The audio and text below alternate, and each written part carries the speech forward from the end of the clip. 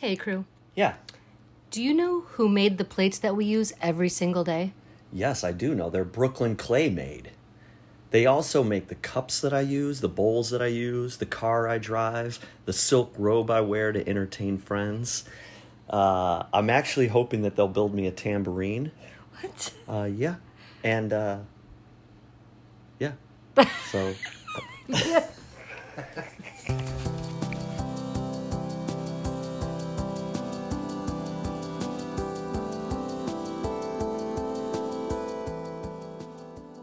Let me start again. Hi, welcome to the Ceramics Podcast. I'm here with my co-host, Thomas Mueller. Hi, how are you? Hi, Cammie. I'm doing good. How are you doing? I'm fine. I'm fine. I'm so glad you're here. This is so fun. I don't even remember Gus anymore. He's gone. He's dead to me. Well, I'm thinking about him constantly. Okay, that's weird. Calm, settle down. He's fine. No, but thank you so much for being here. I really appreciate you pitching in, and I think we're gonna have a couple conversations, and I'm really looking forward to it.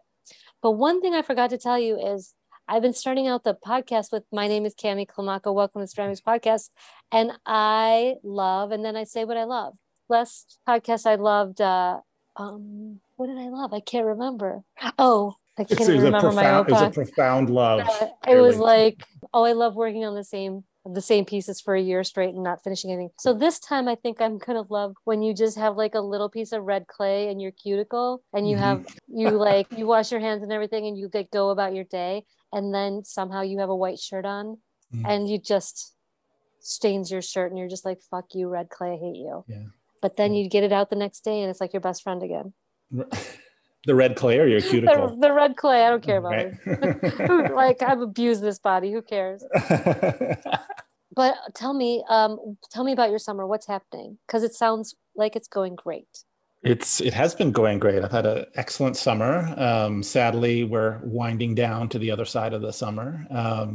But it's been good. I was invited. I know we talked offline, but I was invited to be a resident at the Center for Contemporary Ceramics at Long Beach, the ceramics residency at Cal State Long Beach, which has been amazing. And it's really, it was really cool because our studio at USC was shut down for the summer for earthquake retrofitting. Wow.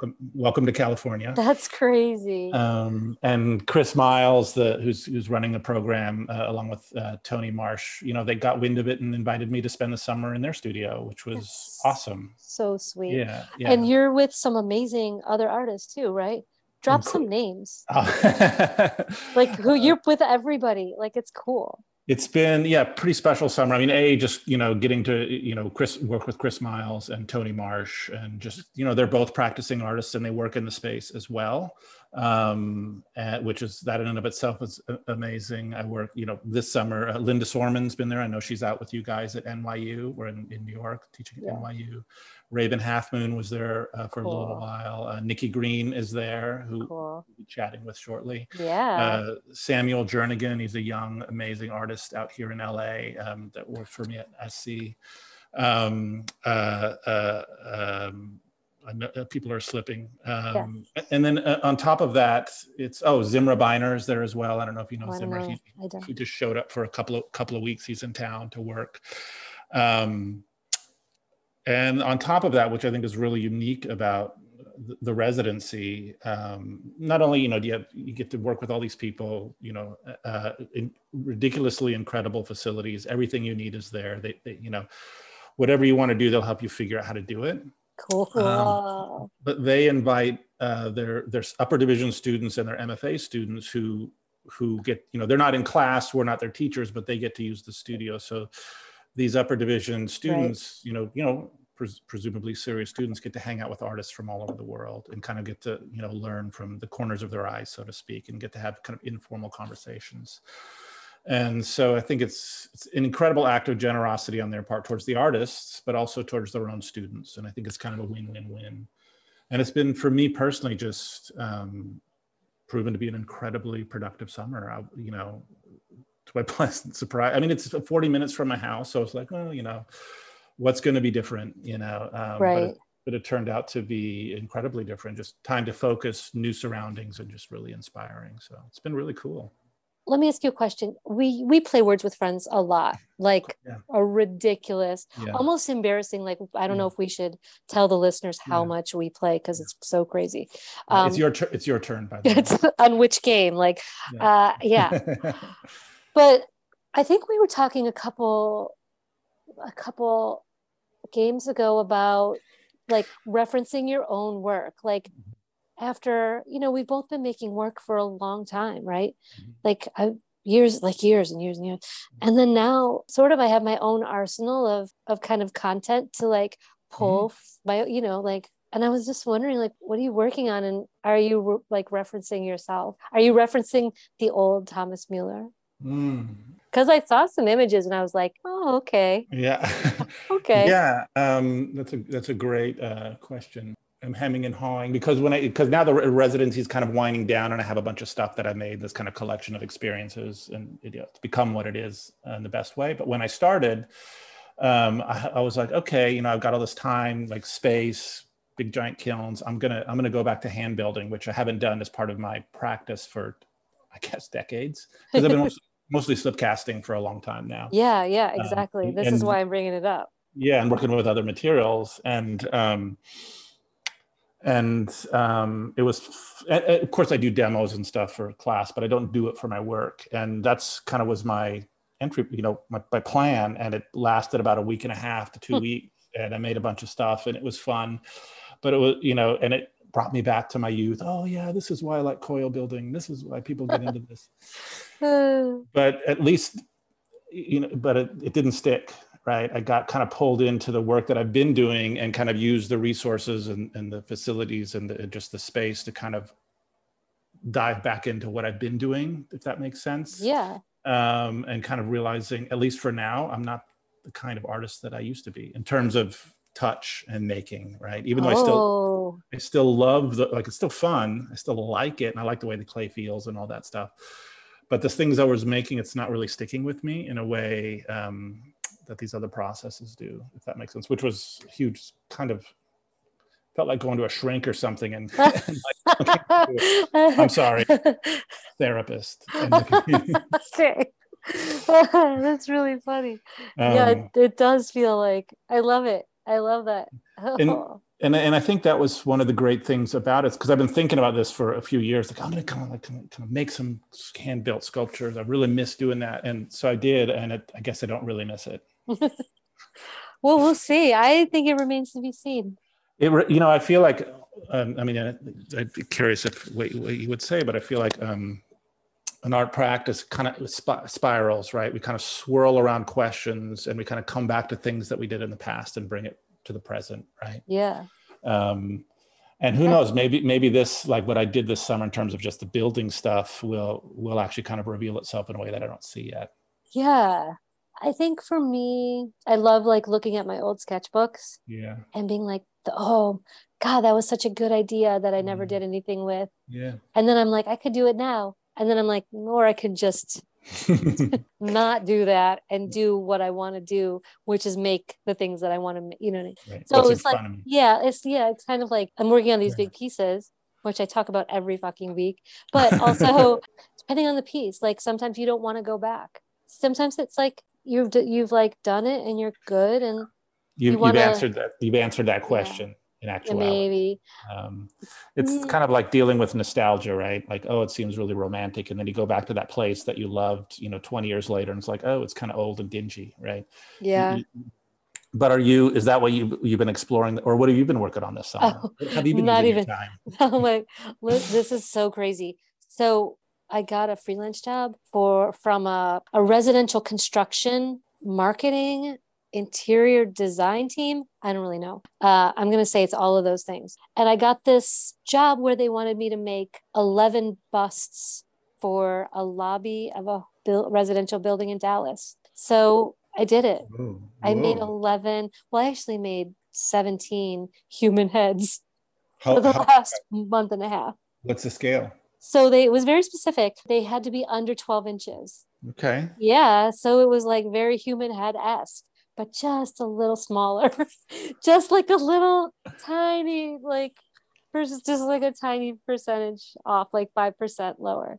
So yeah, my studio at one point was just like littered with like human heads. And they wanted, okay, here's the best part. In the brief, they really, they were like just a mix of different styles, nothing specific, like no specific people. They didn't want you to like make Pete Davidson. Like they didn't want anybody. They just wanted like random people. Like, which, of course I would have done that. Right. So I sent them the first 3 as like testers, and they were like, well, we really want them to be smiling. And I was like, I know, I was like, listen, you can't go into anywhere and have 11 human heads smiling at you. Especially when they're just a little bit smaller than so it's so creepy. It was so creepy. So I made one smiling, and then they were like, are they? They're very like, some of them are very realistic. Where's the pictures? I did it so fast. So okay, here's another thing about the heads.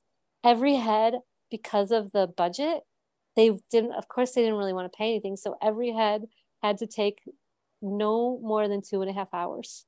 I know. So some of them are just, it is what it is. At 2 hours, I was like, stop. Hit the time. Walking out. Yep. This is a crazy job. Is it done? It's done and it's shipped. So if you live in Dallas, check it out. Where is it? Somewhere in Dallas. Like a private, no, it was commercial. You said it was a commercial space. No, sorry, not commercial. It's like an apartment building. Whoa. In the library of an apartment building in Dallas. Okay. Yeah. And what was that like doing, I guess, a commission project in your studio? It was a really fast job. So I kind of was like, it took a month. And so I was excited about that. But the weird thing is, once I started making the heads, I was like, oh, I really like making busts. So at the beginning, I was like, this is so fun. Like a totally new project. And then at the end, I was like, fuck these busts. I don't ever want to make another one. So that was my summer. That sounds fabulous. Yeah. You and 12 smaller than life-size human heads in your studio. Yeah, I was like telling them all to shut up all the time. Stop smiling at me. Stop smiling at me. And did you hear them talking to you often? All the time. Yeah. They were like, golly, I wish I just had a little bit more articulation in my features. I wish I could breathe. I wish through these nostrils. Well, it sounds like it's been a riveting summer then. Something.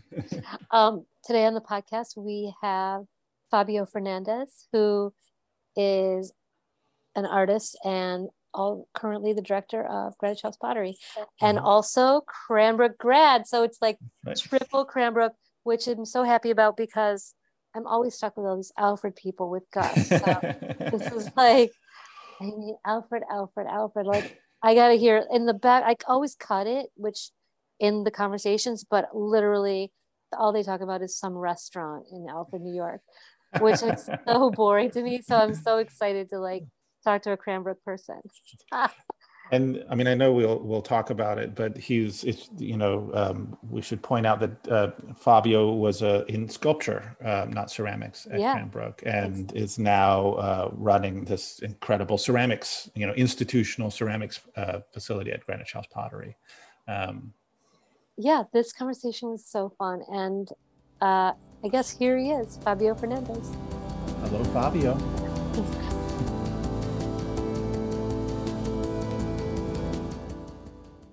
Fernandez, thank you so much for joining us today for the Ceramics Podcast. We're so happy to have you. My pleasure. Thanks for the invite. Yes, of course. I've been wanting to have you on for so long. Technically, you're my boss, so let's keep it appropriate.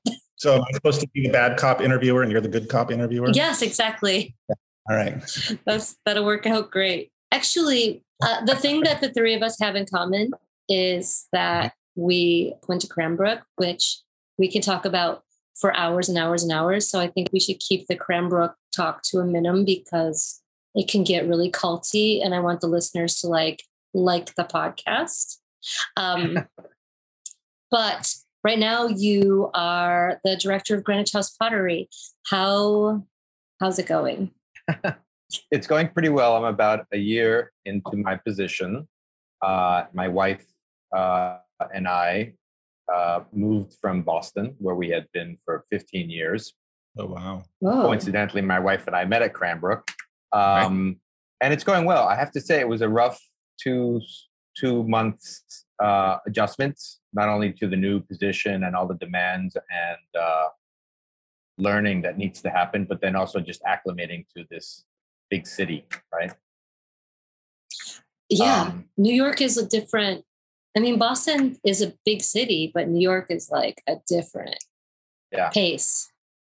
Yeah, I remember my first 2 months here, I was talking to a designer, pretty well-known designer, because I wanted to get his take on the layout of the pottery. And I had never met him before, but we had a mutual friend, and he lifelong New Yorker, born and raised. And his first thing was like, well, how do you like New York? And I said, well, it's good. Adjustment is difficult. We moved in the summer, and I noticed there's a lot of trash and rats, and it's really hot, and there's so much to do and see, but it's also dependent on your level of income. And he says to me, you either love it or you don't. So I told my wife that, Christine, and I said, and Christine's like, just tell people you love it. So now typically I just say I love it. Cut to the chase. Yeah. That's crazy. I mean, you have to buy like New York shoes and New York clothes so you don't look like an idiot. First, right off the jump, you're like, oh my God, the shoe game here is it's really intense. And then it doesn't matter what else. Like, it doesn't matter whatever you wear. All black, though, you should wear all black, but it doesn't matter. But you should probably wear black. But also your shoes have to be, they'll tell everybody everything they need to know about you. Really. Yeah. Good point. When you say shoe game, it sounds like you answered my question. It's not about like comfort and hiking shoes because you're walking a lot. It's all about that and looking good. Yes. Okay. Yes. Like nobody cares about comfort. Yeah. My shoe game was pretty good, I think, to begin with. I wear campers typically. But my wardrobe at the pottery, but first week, I was wearing a blazer, and my colleagues teased me about it. Because the second week I was not wearing a blazer. You're just, as there's dust everywhere, and you have to be comfy, business casual, even somewhere between business casual and athleisure, right? Oh, ceramicists, yeah. Ceramicists have a definite look, sure. Yeah, shorts would be kind of pushing the envelope for casual. Yeah. Oh, interesting. Okay. Good to know. For all the people going to a job interview in a ceramics center, don't wear shorts, actually. Or just don't wear shorts to a job interview. I don't really know. Fabio, where are you from originally? I was born in Uruguay, small country right between Argentina and Brazil. But my parents moved when I was 6, and we moved to Newark, New Jersey. So, I was raised across the Hudson River. Grew up in Newark, and then, spent some time in Texas and Arizona, then grad school, Michigan, and then we moved to Boston. So I'm from a variety of different places. I prefer to live in blue states whenever possible. Oh, yeah. Agree. Do you, is your family, do you still feel connected to Uruguay?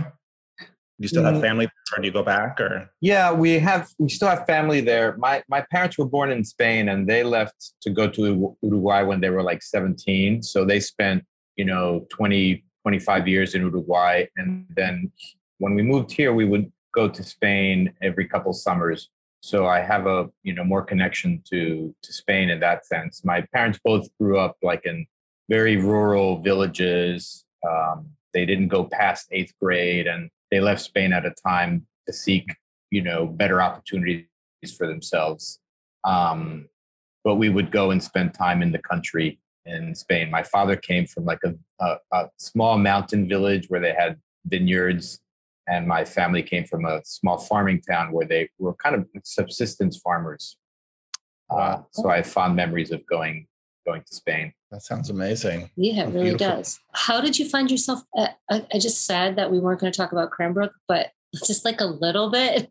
How did you find yourself at Cranbrook? Yeah, in sculpture department, right? Yes, right. I guess it was a rather circuitous route. I studied business as an undergraduate, and then I went to work in the business world and found it wasn't a good match.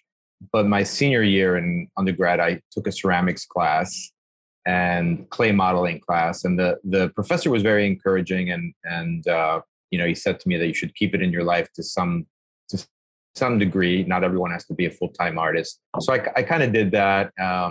Then I was a volunteer in Service to America, Vista, in rural Texas. Then I taught through Teach for America in Phoenix, Arizona. And when I was teaching there, 8th grade, at-risk student population in South Phoenix, they asked all the teachers to offer an enrichment class in something that you were interested in. And so teachers were offering yoga and square dancing. And I realized I didn't really have any interest, but I remembered having taken the ceramics class, and I'm like, oh, I'll do that. So I got like 500 pounds of clay donated and taught ceramics without really having any background. And then I thought, yeah, I really like this. I want to change my life to be an artist. So wow. I went back to get like a master's degree in sculpture with the idea of wanting to go to a really good grad school, but not having had the portfolio. So that's where getting an MA rather than having to go back and get a BFA allowed me the time to work on my portfolio. And the professor at the college where I was at, Montclair State University, had been, a 1975 Cranbrook grad who studied with Michael Hall. So that's where Cranbrook first came on my radar. Why did you, at that point when you were kind of shifted over to being an artist, why did you choose to kind of pursue sculpture instead of ceramics? That's a really good question. I don't know. Sculpture seemed to be like a more generalist way of working. I think that the average sculptor can do a lot of things rather crudely, right? Like we can all weld, we can all work with chicken wire, and that appealed to me. And then when I got to Cranbrook, I realized that there's this whole level of knowledge and experience and history in ceramics that I was just so impressed by, but still kind of rooted in what I saw as the broader possibilities of being within a sculpture department, Were you with Heather McGill then? Yes, I was with Heather McGill. And by the way, when I was at Montclair State, not only was Walt Swales, the professor there, a Cranbrook grad from the 70s, Seth Nagelberg was also someone that I had met, and he went to Cranbrook a year before me. So I had this kind of route to get to Cranbrook. I visited my first year, and he was within his first year. And just being there kind of cinched it for me. I also wanted, I'd applied to a variety of different MFA programs, and I kind of wanted to get away from the Northeast and all the obligations of family life. Like, I found myself at that age, all my friends were getting married and having baptisms and confirmations. And I just wanted to be in the studio, and kind of Cranbrook, the geographic distance and the kind of monastic setting allowed for that, So here's my favorite, biggest question. At what point, and I don't even know if you even did, when did you start thinking about craftsmanship? I guess because Heather McGill, her work was so perfectly crafted. I'm thinking about like craftsmanship in general. Yeah, I think I was fortunate in retrospect, I was fortunate to have parents that were makers. My father was a carpenter and my mother was a seamstress. So, growing up in this immigrant household, I was exposed to that. Although my parents sheltered my older brother and I from the making. They wanted us to go to college. So, we don't want you to work physically hard. We want you to, work with what they saw as your mind in a nice air-conditioned space with job security. So it was always in the ether, this idea of making. If I remember, when you were at Cranbrook graduate school, and even your kind of art career, it was very conceptually based sculpture. Yes, that's right. Yeah, my first piece, actually, I remember getting there and just being so kind of like a deer in the headlights, like, oh, wow, I'm at this great school. I have no idea what to make. And I'd come to Cranbrook. My portfolio was really kind of minimalist steel work along the lines of a Donald Judd and a Tony Smith. And Tom, I heard in your interview, you were talking about how conceptual art was kind of your route. For me, it was like, American minimalism. And when I got there, it just very much changed. So we had to, Heather, who's just such a fantastic teacher and a great educator, she had everyone make a piece within a week so that you don't get stuck. And when we first got there, there's like 15 studios and you draw straws to see who gets the best studio. And I drew like the last straw. So I was in the basement. And so this idea of drawing straws just got me interested in just literally drawing straws. So my first work at Cranbrook was watercolor drawings of those flexible shaft drinking straws. And it's now my Instagram handle at drawing straws, I was going to ask you about that, actually. Yeah. That's funny. I love that. Yeah. So after Cranbrook, what happened? I like that after Cranbrook. You're slowly like honing. You've gone from all these materials. Now you're honing in. So where did you go after that? Yeah. So I had the good fortune of being hired as a curator at Cranbrook. When I was a student, I was very involved with the Forum Gallery, right? So to your listeners, the Forum Gallery is a student space where every week you turn it over and you can pitch an idea and make it happen, right? So I curated like 7 different exhibitions during my time there. And I saw curating as becoming kind of an extension of my studio practice. I love the idea of organizing people and objects and ideas and budgets. So with that rather minimal background in curating, the Art Academy, they had this peculiar position curating exhibitions within the museum in what was called the Network Gallery. And all the exhibitions were drawn from Cranbrook alumni work. So it gave me an opportunity to really dig deep into the history of the departments and who graduated from them. And it was just a wonderful experience. I think that's where we met the first time, right? You had curated that literary print show. Yes. Yeah. It was called The Literary Print in the 21st Century. And it was a group show of 10 alum. And it was very loosely structured. Like I asked people to make a print, however you might define that, based on a work of literature, however you might define that, right? So Tom, you made a piece based on LA water, right? Yeah, manholes. Yeah, the history, and then I used the manholes as the printing. And if I remember, you actively chose none of the people were actual printmakers. Correct. We were all ceramics, painting, whatever the case may be. Yeah. And then we all got a suite of everybody's print, or a box full of all the artist prints, which was a sweet. Christian Tedeschi was in that, and several other people. It was a really beautiful suite of prints. And then that show traveled to Point Loma University, where we saw you again. Yeah. That's right. Oh yeah, that was San Diego. So then you became a curator. Correct. Yep. Okay. Now we're getting like, this is getting exciting. You were still, you had your own active art practice. And if I recollect, you were showing at Hilberry in Detroit, Suzanne Hilberry in Detroit. You had this kind of really burgeoning art career as you were doing this curating, right?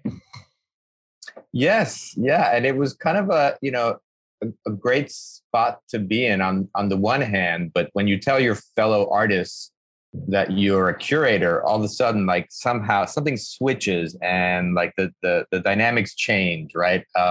So I think when you're a curator, it's hard to keep a hold of that string of having a studio practice. But I tried to do both. I still do to a degree. But yeah, I think I did. I entered the world of curating through the door of the studio, Mm-hmm. I wonder if that's true now still, I think the expectation now is to actually get your work shown, you curate yourself into shows. But I think when you were coming out of grad school, definitely that was the case. Like you were one or the other. Like you really wouldn't say you were both. Yeah. Or maybe when you're just starting out, you're just like, that's part of the hustle, I think, of being an artist. And I'm a little bit torn about that. Like on the one hand, you're an artist, that also part of your creative practice is being a curator. So yeah, if you're going to curate an exhibition, of course you should be in it. You have the ambition and the resources to do it. Yes.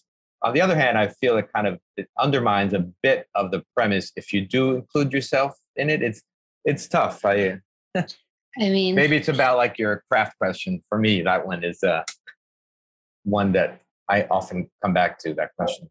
I don't think people even want to talk about craftsmanship. It was like this quiet thing that ceramicists didn't really want to talk about. Like, that I'm an artist, I'm not a craftsman sort of idea. So now I'm like, it's all I think about. It's all I talk to my classes about. I'm like jamming it down their throat. I told my students the other day, if in 10 years your craftsmanship is bad, like you are not allowed to say that I was ever your teacher. When people ask, you're going to have to be like, I'm not allowed to say. I'm so like, craftsmanship is so important if you're working in a material based, specifically in a material that demands that the history is connected to it. And also, I should be more specific. Like if you're making functional pottery on a wheel, your number one concern should be craftsmanship. So I don't know. That's where I'm going with that question. I just got really ahead of it. So sorry about that. Anyway, back to this podcast. I think it's a good point of to kind of tease out, when I was curator, at the site. So we moved, you had asked, after Cranbrook, we moved to Boston because that's where my wife was from. And I became a curator at the Society of Arts and Crafts. And my purview there was all the crafts. So furniture makers and jewelers and metalsmiths and weavers, et cetera. So it gave me a really good sense of the field as a whole and how the field isolates itself, right? Like there's NCECA and there's a Glass Art Society and there's a Furniture Society and there's all these silos. And oftentimes people are not talking to each other. But craftsmanship is certainly an issue that comes a topic of discussion in all of those fields. So like to a furniture maker, craftsmanship maybe has a heightened sense of importance that it might to sculptural ceramicists. I don't know. Well, and I think it's a lot easier in ceramics with clay to get quote unquote get away with bad craftsmanship because it can become part of an aesthetic. But if you're a furniture maker and you have, it's bad craftsmanship and that couch, collapses under you. Yeah. That's bad craft. I think it's a lot of times it's, does the craftsmanship issue / question get in the way of the artwork, right? Either is the craftsmanship so bad it takes away from the work, or is it so kind of fetishized it becomes only about how awesome so-and-so skills are and there's no artwork or not even any like kind of wonderful object that you want to use because it's so uptight, right? And so kind of does the craft get in the way of the object? Yeah, it's true. I mean, my personal propensity is towards the uptight. But like at Greenwich House Pottery, like we really don't judge, right? Actually, I was just talking with Taylor Stone, our lead technician, and we were looking at kids' work. And I said, "Oh, is that part of the Ceramics Club work?" Kind of half kidding. The Ceramics Club is this group of Cooper Union alum, and some of them are, rather well-established artists with New York Gallery representation, and yet they make work oftentimes that could be confused with pieces made by 8-year-olds here. So it's hard, like in a community ceramics studio, not to judge, right? Like they're both valid. But I can imagine that as an instructor, you have a very different relationship to that question. Well, I would say, I think Cami and I teach in kind of different circumstances. So like teaching in a, highfalutin art school And it's tricky when, you have all these super famous artists, doing this thing that's what we'll just call it bad craft, but it's selling for whatever, right? At blue chip galleries. And then your students come in, hey, look at this, but so-and-so did that. It's inevitably, not inevitably, but I try to make it an interesting conversation or different ways to challenge them. But it's kind of a tricky boulder to push uphill. And I'm not like a craft fetishist, but at the same time, if you're teaching a class, you got to learn how to make the thing. Yeah. But in your work, would you say, Tommy, you are a craft fetishist? I have, I don't know if irony is the right word, but my entry point into ceramics was, man, this is fun, and it was, I think for a lot, it was very seductive, and I loved really loose work, right? I loved like the Stabler figures, or the kind of that kind of aesthetic, and I did not like super uptight work. But my work now it dictates that it has to be crisp and tight and crafted. And I'm not sure if that's an extension of Cranbrook. I'm not sure if that's an extension of being married to a designer who has a very particular eye, constantly tells me what's not working. But I like to think, and this is, as much of it, it's the work needs to be crafted well. And it's kind of back to the point, like if the craft is getting in the way, then the craft is the issue, right? If it's bad craft or good craft, it's an aspect of the work, and it needs to be exactly where it needs to be. That makes sense. Right. Become really uptight in terms of craftsmanship, and I would have never thought that 20 years ago that would be but I'm comfortable, and it's been it's been, I don't know if fun's the right word, but it's been rewarding. Yeah. Fabio, what kind of stuff do you like to look at? Like, what are your favorite? I mean, I kind of have this idea that you love objects, like that you love the thing. I don't know if that's true. A little, just from what I've gleaned off of your Instagram, or Yeah, I totally love objects, and I think as a curator, I was exposed to so many different objects, and I guess to answer your question, I can give you examples of 2 exhibitions that I curated, and that's kind of it gives you a light into the curator's personal interest.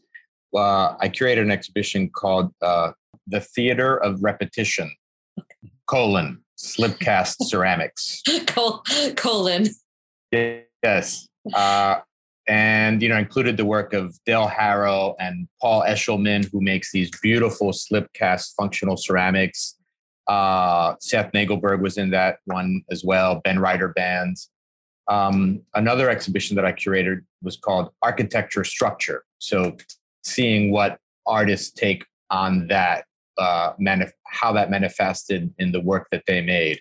So I am drawn to very kind of, tight, precise, minimal type work.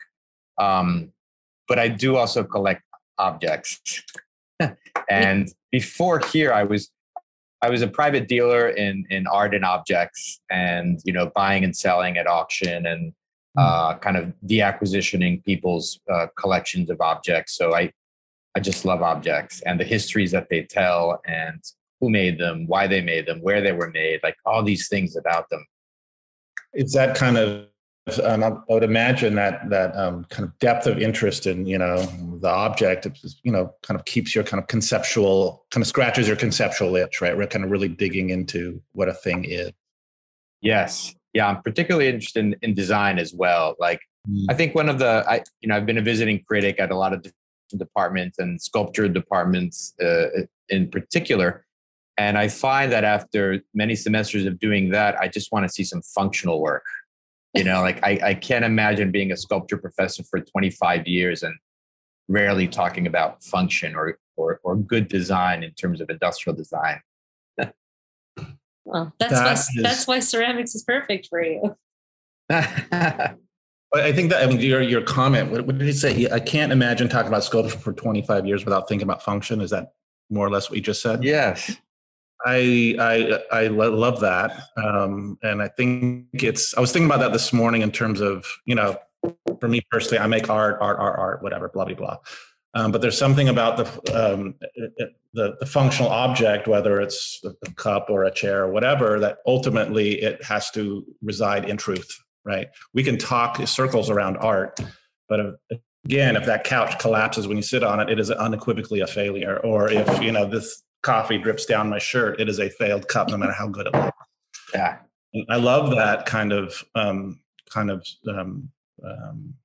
don't know if subverting language sounds too lofty, but it's like, it's kind of a hard line as to quality, right? And then everything else kind of goes from there. I like that exhibition title, A Failed Cup. A juried show. I wonder what people would send in. Consider failure. I have a stack. I have like a pile of them in my studio, pile of seconds. A failed cup for me is like just a second. So, and a second is anything that has one tiny little like glitch, not like whatever it is. And all those really should, in my estimation, be destroyed. But that's really controversial. Yeah. Well, that funny that you bring that up, because Kathy King, who's director of Harvard Ceramics and who's also on a co-host a podcast called For Flux's Sake. Yeah. I remember telling her that I thought that, in no other field do people sell their seconds and put them out into the world, right? And then here I am at a community ceramics center, and we have seconds essentially that people donate to the pottery or leave behind or don't pick up after bisquing or after glazing. And we consider them a donation, and we have sidewalk sales to raise funds for the pottery. Certainly we curate out, the worst or the most dangerous of them. But, now being the director of a community ceramics studio, I want to apologize to Kathy King on the record for what I said. That's amazing and hilarious. That's really funny. I have never thought about that, but that's 1,000% true, unequivocally. I have a question, Fabio. I mean, I don't think anybody could plan out your trajectory. I think it's really unique and interesting. But it seems pretty clear that your degree in business has really come in incredibly useful for you both, obviously probably in terms of getting the jobs, but just in your practical ability to pull all this stuff off. Yeah, absolutely. And, I think when I was becoming serious about my education in the art, I kind of was mad at myself that I hadn't found art earlier and gone for a BFA, but it just didn't play out that way. But in the end, that business skill and certainly has helped as a director. And I think it's in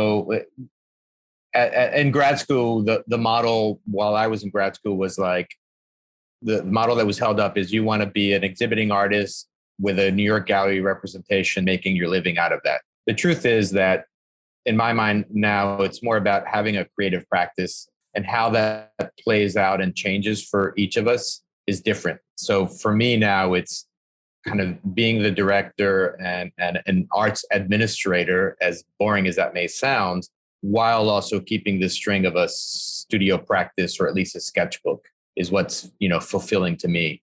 And to, to kind of, as Biggie Small says, giving ins to your friends and it feels stupendous, like giving opportunities for teachers and exhibitors and my staff, my colleagues on staff is really gratifying. Yeah, that's really generous. I think there's also, don't be like, you can't dismiss the creativity that goes into directing a nonprofit with as big a history as Greenwich House. You can put your own voice onto the Greenwich House, as every director before you has done. So there's a lineage to the direction that you push, whatever nonprofit it is, not just Greenwich House. When you're working within the confines of this thing, and then you're trying to figure out how to make the thing. You're in the thing and you're trying to figure out how to make the thing, right? Yeah, absolutely. And I had been following, Greenwich House Pottery since Sarah Archer was director, and then Adam Welch. So, I see all the advances and the strides and the directions that they took it in. And so there is a real kind of the weight of continuing the venerable history of the place. That's what with all its moving parts. Yeah. But I think one of the really special things about a place like Greenwich House. You know, and I think, you know, I've taught at most of the schools around here before I got my current job. You can't fake history, right? You can't fake a legacy. And I think and obviously it comes with pressure, but you couldn't just build that out of nothing. And so to kind of have this opportunity with this, 100+ year history, right? And then to kind of continue to grow that, it's got to be really exciting. Yes. And, you know, it's such an unusual place. I mean, I think people love and come here because of its history, because of the quality of the faculty, because of its gas kilns, because of its location, and because of its community. And the community is just so interesting. Like, you know, one day I'll talk to someone who is a retired surgeon, and another one is a practicing lawyer, and another one, you know, is an industrial designer who designed the whiteout, the tube that whiteout comes in. It's like just fascinating to hear these people's stories, you know? Is he a good sculptor? Yes. When you saw the job, what made you want to even apply for this job? Were you like, oh my God, that would be so cool? Yeah. Well, my wife had taken a position at a Studio Gang, which is a really top-notch architecture studio founded by Gene Gang. They have a headquarters in Chicago, but they also have offices in New York, San Francisco, and Paris. And she had been following them for quite a while. Jean Gang is like the real deal. You know, she's a real advocate for equitable pay for women in the field of architecture and design. She's a MacArthur Fellow. And essentially, they said to her, yeah, we'll hire you as a design director. Where do you want to move to? Which one of our 4 locations? And we selected New York. And then I'm like, oh, well, what am I going to do in New York? And I had been the director of the Society of Arts and Crafts, and then had taken 3 years away from that just to kind of focus on myself and the buying and selling of objects and the research of objects.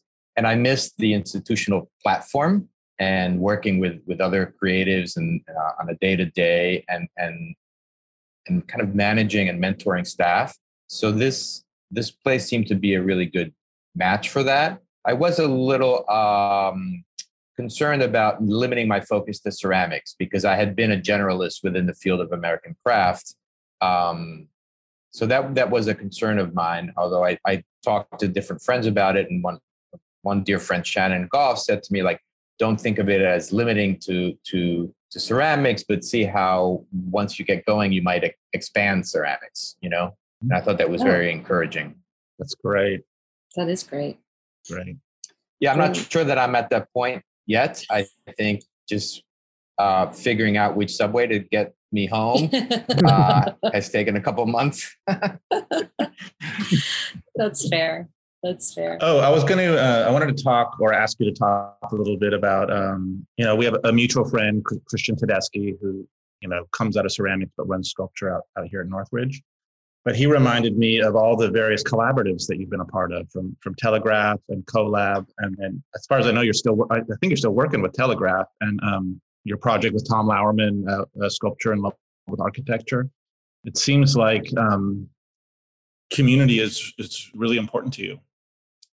Yeah, I mean, this group, Cami, Telegraph Art, was formed by a couple of people that graduated at Cranbrook at around the same time, and a couple other people who happened to live in Detroit. Hartmut Austin, who was a painter, and Brent Summerhauser, who worked in glass. And since 2002, every couple of years we did some sort of exhibition or collaborative project together, and it was a way of kind of keeping connected. And also kind of helping to support each other as we grew in the field. Most of the other people in Telegraph did the adjunct hustle for, 5, 10, 15 years. Now, most of them are full-time tenured faculty all around the country. And it was really a great way of keeping connected. And Haley Bates is at Colorado State University. She's head of the metalsmithing department. So we all work in different media, but it was a good way. And when I do crits, I tell students, like, find that community of people that you might want to continue to collaborate and keep connected to throughout the trajectory of your career, wherever that might lead.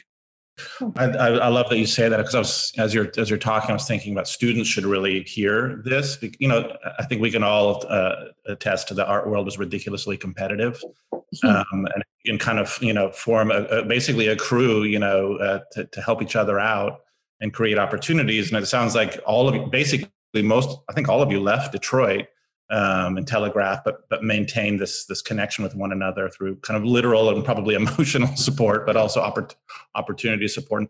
I've seen a bunch of your guys' shows and creating opportunities for one another. And I think it's really cool that you guys have maintained it for probably almost 20 years now. It's nice that it's paid off in a practical sense, but more importantly, just kind of developing showing the value of a community across geography and time is really we would do when so Haley was at Colorado State University, Christian at Cal State Northridge. Hartmut is at Boston College now, but he also taught at CCS. So everyone kind of arranged the Telegraph show at wherever they were. And typically we would go and take over the university gallery, right? And live on campus for a week while we're making work, and then have the exhibition. So we had these very limited parameters, I love the piece that you did for the Northridge show. Thank you. I don't know. Would you mind describing it? The chairs? Yeah. I was just hired as director of Society of Arts and Crafts, having been a curator. So I wasn't able to spend the entire week that we had planned. So I kind of sent the instructions to Christian Tedeschi and his class were to go to the university and find a chair from each of the different colleges, the College of Orthopedics and the College of Business and the art school, and bring all these mishmash of chairs together. And that was my piece, Then I also asked students to go out and just make do portraits of people on campus, a way of connecting the university students in ways that you typically aren't, right? Like the pharmacology students hang out here and the sculptors are smoking over there, right? That's really funny. Let me ask you, why didn't you could have opened a gallery, no? Like, was that ever an option for you? It was an option, and I seriously considered it. I even had a name, and I looked at some locations when we were in Boston. My boss, when I was curator at Cranbrook, Greg Whitcup, he was the director of the museum. He told me the same thing. When I was looking for different curatorial jobs, he's like, "Why don't you just open open a gallery? You have two of the three things that will lead to success. People like and respect you. You have a knowledge of the field. The only thing you're missing is the financing." Oh yeah, that just the money thing. That tiny little detail. Yeah, he's like, well, if you have enough funds to keep the gallery going without any sales for 2 years, you'll make it through that. Oh. Okay. But I did seriously consider it, Cami, and in the end, I kind of like working for a nonprofit. And the resources and the opportunities to help others are similar, and except that you have more support in a ways, financial and otherwise. But it gives me tremendous respect for people who have galleries. It's a labor of love, and it can often be a financial black hole. And oftentimes galleries, especially at small startup galleries, don't pay themselves a salary, right? So they may be seen as successful, but they may not be drawing a salary. So it matters who your partner might be and whether you've married well and whether you have the other sources of support, Yeah, of course. And artists are so easy to work with. Yes, the dead ones especially. They're the easiest. Yeah. So I heard that you took a class at Greenwich House. I heard that you took a ceramics class. Yes. What was that like? It was awesome. While Tom Larriman and I have this series of ceramic sculptures that we've been working on for many years, it's really driven on this theme of Tom Larriman's intelligence in making. I realized I should take a class, also to give me a sense of the perspective from a student and slightly from the faculty point of view. So I took a beginning hand building class with Unha Paek, who was one of your interviewees here. I love and it was so great. much. It's like, okay, let's start with the pinch pot, foil, slab. I loved it. I love the structure of it and the community aspect of it. Although there, people in a class who are there to talk and to meet others, and there are people who are just very focused. And I can imagine that as an instructor, it's really hard to kind of navigate and balance that, right? But it was a great experience. How many teachers do you have there? Just curious. We have about 30 teachers. Holy cow. Yeah. Each teach one, or some teach 2 classes. I'm taking my second ceramic class now with Gina Tibbett, who's also an archaeologist. Ooh. Okay, that's cool. Is that the theme of the class, archaeology and ceramics? It's an intermediate hand building class, although I probably really am still a beginner hand building, but certainly archaeology comes through in her teaching. Oh, that's amazing. Oh, that's really cool. That's really cool. Go out and bury each other's work and dig it up and then critique it. Yes, that's right. Okay, so a couple months ago, you showed me the Greenwich House Pottery Ceramics collection, right? And it was pretty incredible. Like, what's your hot take on the Greenwich? Like, was there something that you were like, I want to take this home? Or was there like anything that really stood out for you in the collection? Yeah. So, the pottery has this permanent collection, and it came to us by a variety of different ways. It could be Chris Daly doing a demo and he left a piece. It could be Les Richter donating his collection after he's passed away and his estate has left it to us. It could be, Peter Volkas in the 60s when he was a frequent instructor leaving pieces. So it's somewhat uneven, somewhat interesting. There's Betty Woodman's, there's David East's.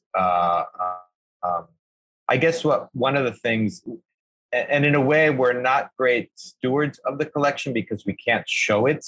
That we're so limited in space, and caring for it is a challenge as well. So in the past, the pottery has sold pieces from the collection, and they're pieces that were given with no strings attached. So in the past, they've been pieces sold through the Garth Clark Gallery and at auctions and things like that.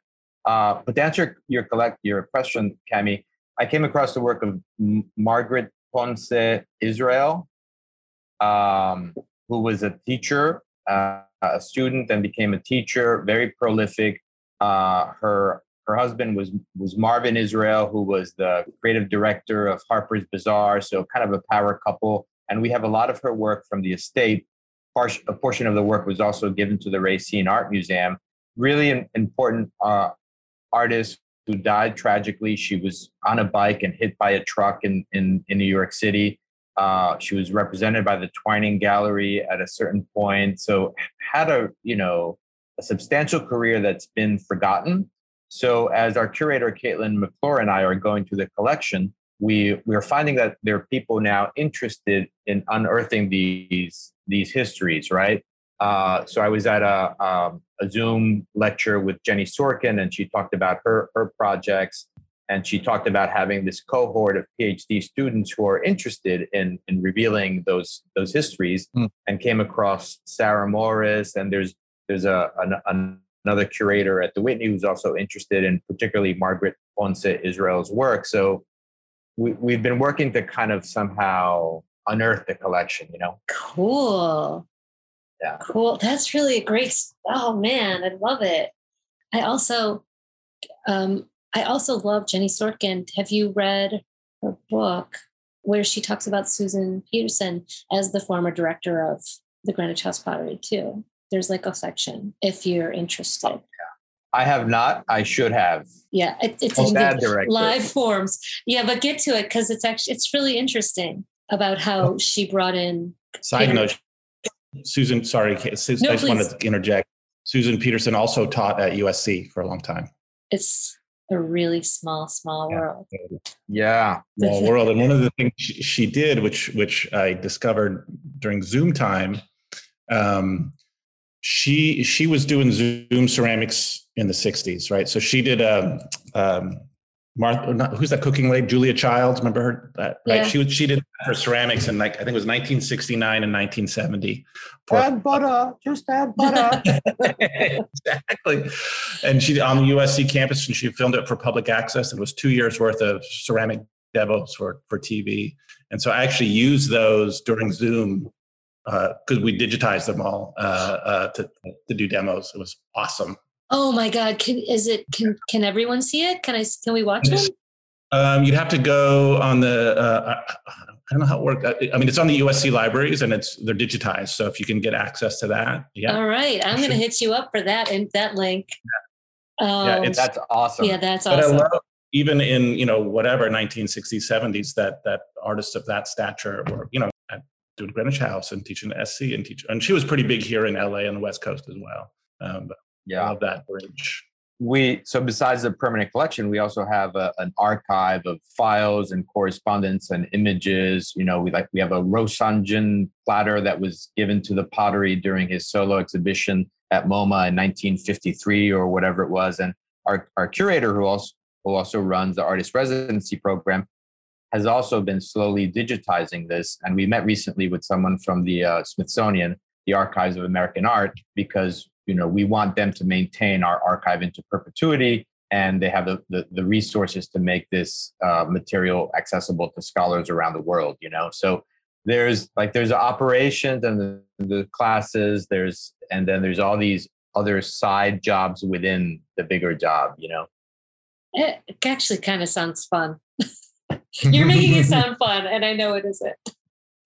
It is, yeah. I mean, it is fun. It's also like I can't imagine what a place like MoMA or the Getty, all that they can do with their much more vast resources. Like we try to support our staff and our people as best we can and do what we can within our resources, right? Totally. So if there's any foundations out there that are interested in helping historic organizations maintain their permanent collection and or archives, hit me up. I'm sure we have a lot of, maybe, you never know. You never know, really. Yeah, absolutely. 100%. Obviously you're still settling in and it's a big move, it's obviously a big job. Have you gotten your kind of feet planted enough to shift back to your own art practice outside of the beginning ceramics class? I always draw. So I pretty faithfully maintain a sketchbook since I was probably 24.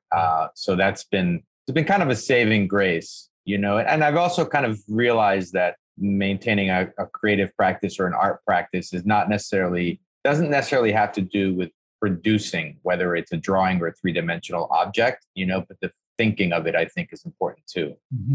Or maybe it's just an excuse I'm making, but that's how I feel. No, I would agree with that. I think it's a headspace, right? As much as it is a physical space. And if you could just access, to me anyways, I don't want to put words in your mouth, but kind of this art space mentally or emotionally every day, your practice stays vibrant. Yeah. And it's so inspiring just to walk through the place in the hallway where all the work is deposited after the glaze firing, and just to see the variety of different objects that are put out. We have an Instagram account that we've maintained pretty lively. And one of our weekly posts is, staff pick something that just came out of the kiln, so I love engaging with our audiences through our posts and through our stories. Just today I posted, like, somebody made a rabbit made out of T1 and a little, a T1 pot with a glazed ceramic cactus. And it is just so striking. T1 for the listeners is the name of the clay body at Greenwich House.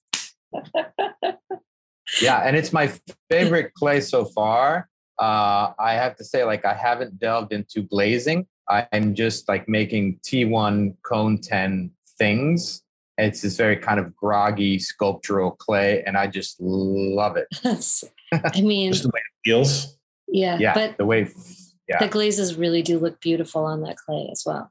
Those cone 10 glazes really look stunning on this clay body. If you get if you're into that sort of thing. Yeah, I'm edging into it. Before going to grad school, I had done one of those career discovery programs aimed at people who thought they might want to be architects. And so I did at University of Texas in Austin, and I spent the summer there. And it was, people who had been nurses and were thinking about going to grad school for architecture, or people who had been artists or industrial designers, a wide variety of people who had been contemplating an education in ceramics. And I quickly realized that I didn't want to be an architect, because you're just subject to the demands of a client. And I also realized that I was very interested in form. And my instructors called me a form pig. That's what they call architects that are just interested in form. A form pig, which I thought was a compliment. So I'm not getting to glazes yet. I'm still on form. Okay. Wow. That sounds like another show title, Fabio. Yes. I'm writing these down. Okay, that's all. I don't know. I'm not. There's a lot of imagery that comes with that. Really, really, really. Let's see. As we're nearing the end of the hour, Fabio, this has been actually really, really fun to talk to you. Oh, I have to congratulate you on the progress of the construction of the Greenwich House Pottery, which has been in limbo. I don't know if we should really get into it on this podcast, but congratulations to you. This is a huge, huge deal, right? Like, it's been stalled for years and years. And yeah, it turns out it's building in New York City is a very complicated thing. And when it happens during a pandemic and neighbors, which might have other ideas, it's even more complicated. So we're trying to, we're in the process of kind of reimagining and scaling to a more modest renovation and addition. The marquee aspects of this will be an elevator. So to our audiences, we're on 3 stories and we don't have an elevator. So we move people and 200 pounds worth of clay through an exterior hoist. And it's just such a tremendously difficult job for especially our tech crew, So we've been working on that. Yeah. I did want to mention that one of the great things that that this position has allowed me now is that I teach a class, but it's not about making, because I don't have the technical background to do that. I teach a class called Out on the Town.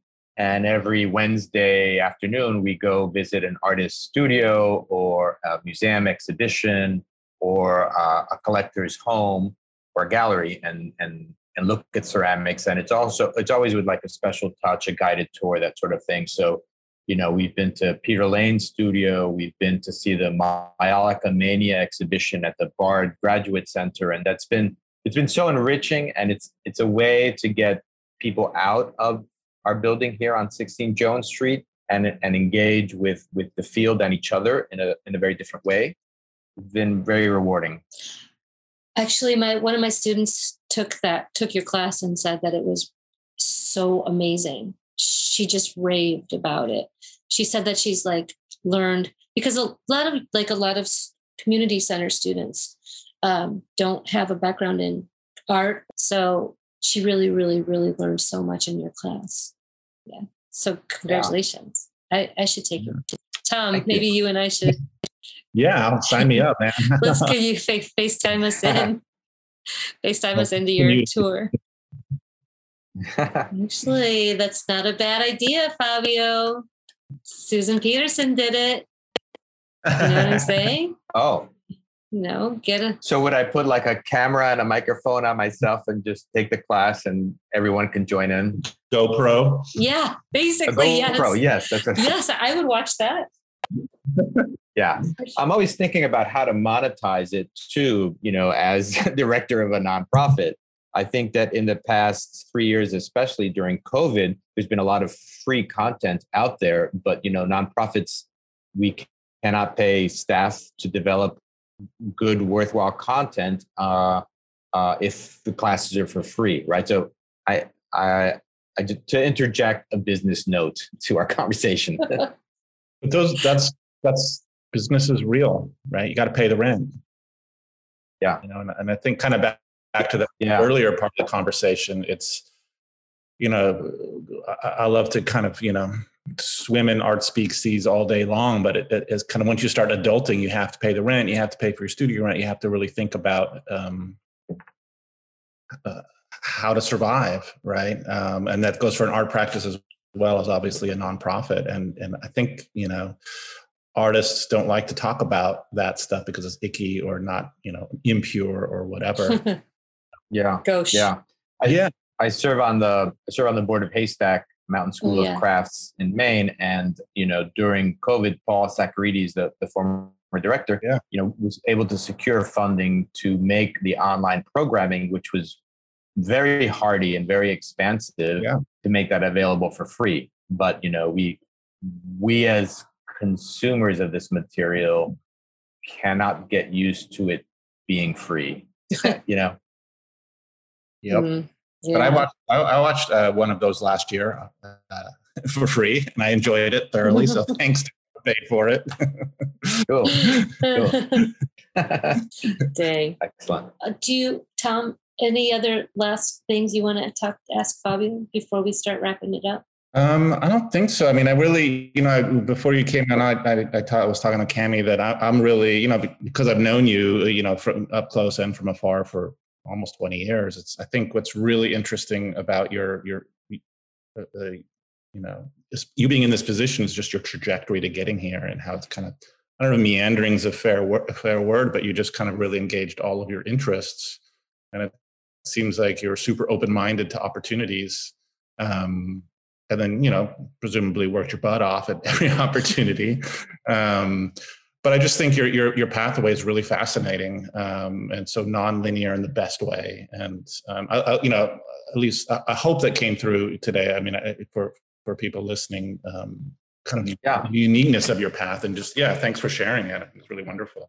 Yeah, my pleasure. And actually, I see this with students here. Like there's a woman who had a clothing line, and now she's sold that clothing line, and she's very serious about ceramics. So she's at the point where she might set up her own studio. And, I think that maybe a year ago, maybe it was Unha Pike who offered a class about kind of professional development, or if you're ready to leave the community studio setting and you want to set up your studio, this is what it might look like. This is what you need. This is what it might cost. So I'm really empathetic to people who are switching careers or, diving into other fields, whether it's tangent to what they were doing or totally different from what they were doing, Yeah, that's really wonderful. And I mean, it's also as you were talking, thinking about, breaking down boundaries, craft, art, design, or whatever, architecture, all this stuff, but also kind of respecting what those things are, but not letting those boundaries keep you away from them, if that makes sense. And it seems like you're really adept at navigating that. Thank you. Yeah. Thank you. Yeah, I learned a lot. It was really fun. I guess we should have drinks sometime and talk about our favorite pieces of design. Yes, I'd love that. I'm a design junkie too. Let it be known. Let it be known. During the course of this interview, I have been drinking coffee out of my Ryan Rennie cup and drinking water out of my Anjali Wright cup. Nice. I want to do my. Can I credit my mugs too? Yeah, please. I was drinking coffee out of a Ayumi Horie mug. And drinking my water out of a Farzan Sabet cup, a local potter here in LA. Nice. I love. I'm sure. I'm like, I got nothing. I'm out. Cammie's drinking seltzer out of a polar seltzer. Yeah, that's right. I should have. For shame. I know. I'm embarrassed. Hey, that's a very functional vessel she's got there. Some would argue the most functional. That's right. Great. Fabio, Awesome. Thank you so much. It was wonderful. Thank you. Thank you. Thank you so much. And I'll see you next week. Bye.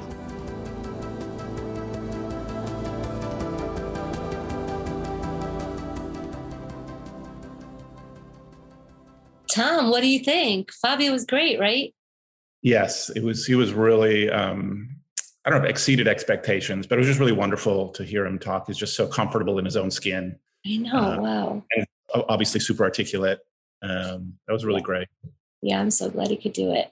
I didn't realize how much we had in common until I actually spoke to him. And I'm wondering, well, I don't want to like dive into, I don't want to dive into Cranbrook because people are going to be like, yeah, what are they talking about? But I would say this, but I think it's a testament to the kind of core philosophy of Cranbrook, and kind of breaking down those boundaries between areas, and it builds community. And I was surprised too, like, before we did this interview, I talked to Christian Tedeschi, our mutual friend, how long I've actually known Fabio, and that I remember that he'd curated me into shows, and then he and I'd been in shows together. And then just the way these kind of relationships, even, across the continents, kind of interweave and stay connected. And we know all these people together. It's crazy. It's cool. Yeah. So cool. It's great. I hope, I'm kind of slipping to teacher guy mode, but I hope, I assume there's students that listen to this, kind of think about it, the relationships that you build are real and they become part of your life, forever. Kind of think about that when you're meeting people in your group studio, wherever you may be. Don't be a jerk. You never know who you're gonna run into, and who's gonna help you out, or even who's gonna have a cool conversation with 20 years later. Also, there's just like not one path, right? There's not one direct path to whatever your goal, whatever you set your goal. Like, your life takes you in all kinds of different ways, and people get there however they're going to get there. Well, I'm 100% pro meandering. I know in this capitalist hellscape we all live in, we're kind of driven to kind of get from point A to point B, and we're task oriented and goal oriented. But I think for all of us artists, we're pretty good at meandering. But again, like Fabio's trajectory or career is kind of meandered in all these super interesting places and unequivocally successful at every stop. Yeah. But it might not have been A to B. Right. Well, I want to thank you, Tom, so much for being my co-host today. It was so great having you. And thanks to all the listeners. You can follow Thomas Mueller on Instagram. I'll drop it in the post. And you can follow Fabio Drawing Straws on Instagram, and also check out Greenwich House Pottery. And see you guys. Well, I guess I'll list. Oh, I won't see anybody. But I guess thanks. Thanks for listening. Bye, everyone. Bye.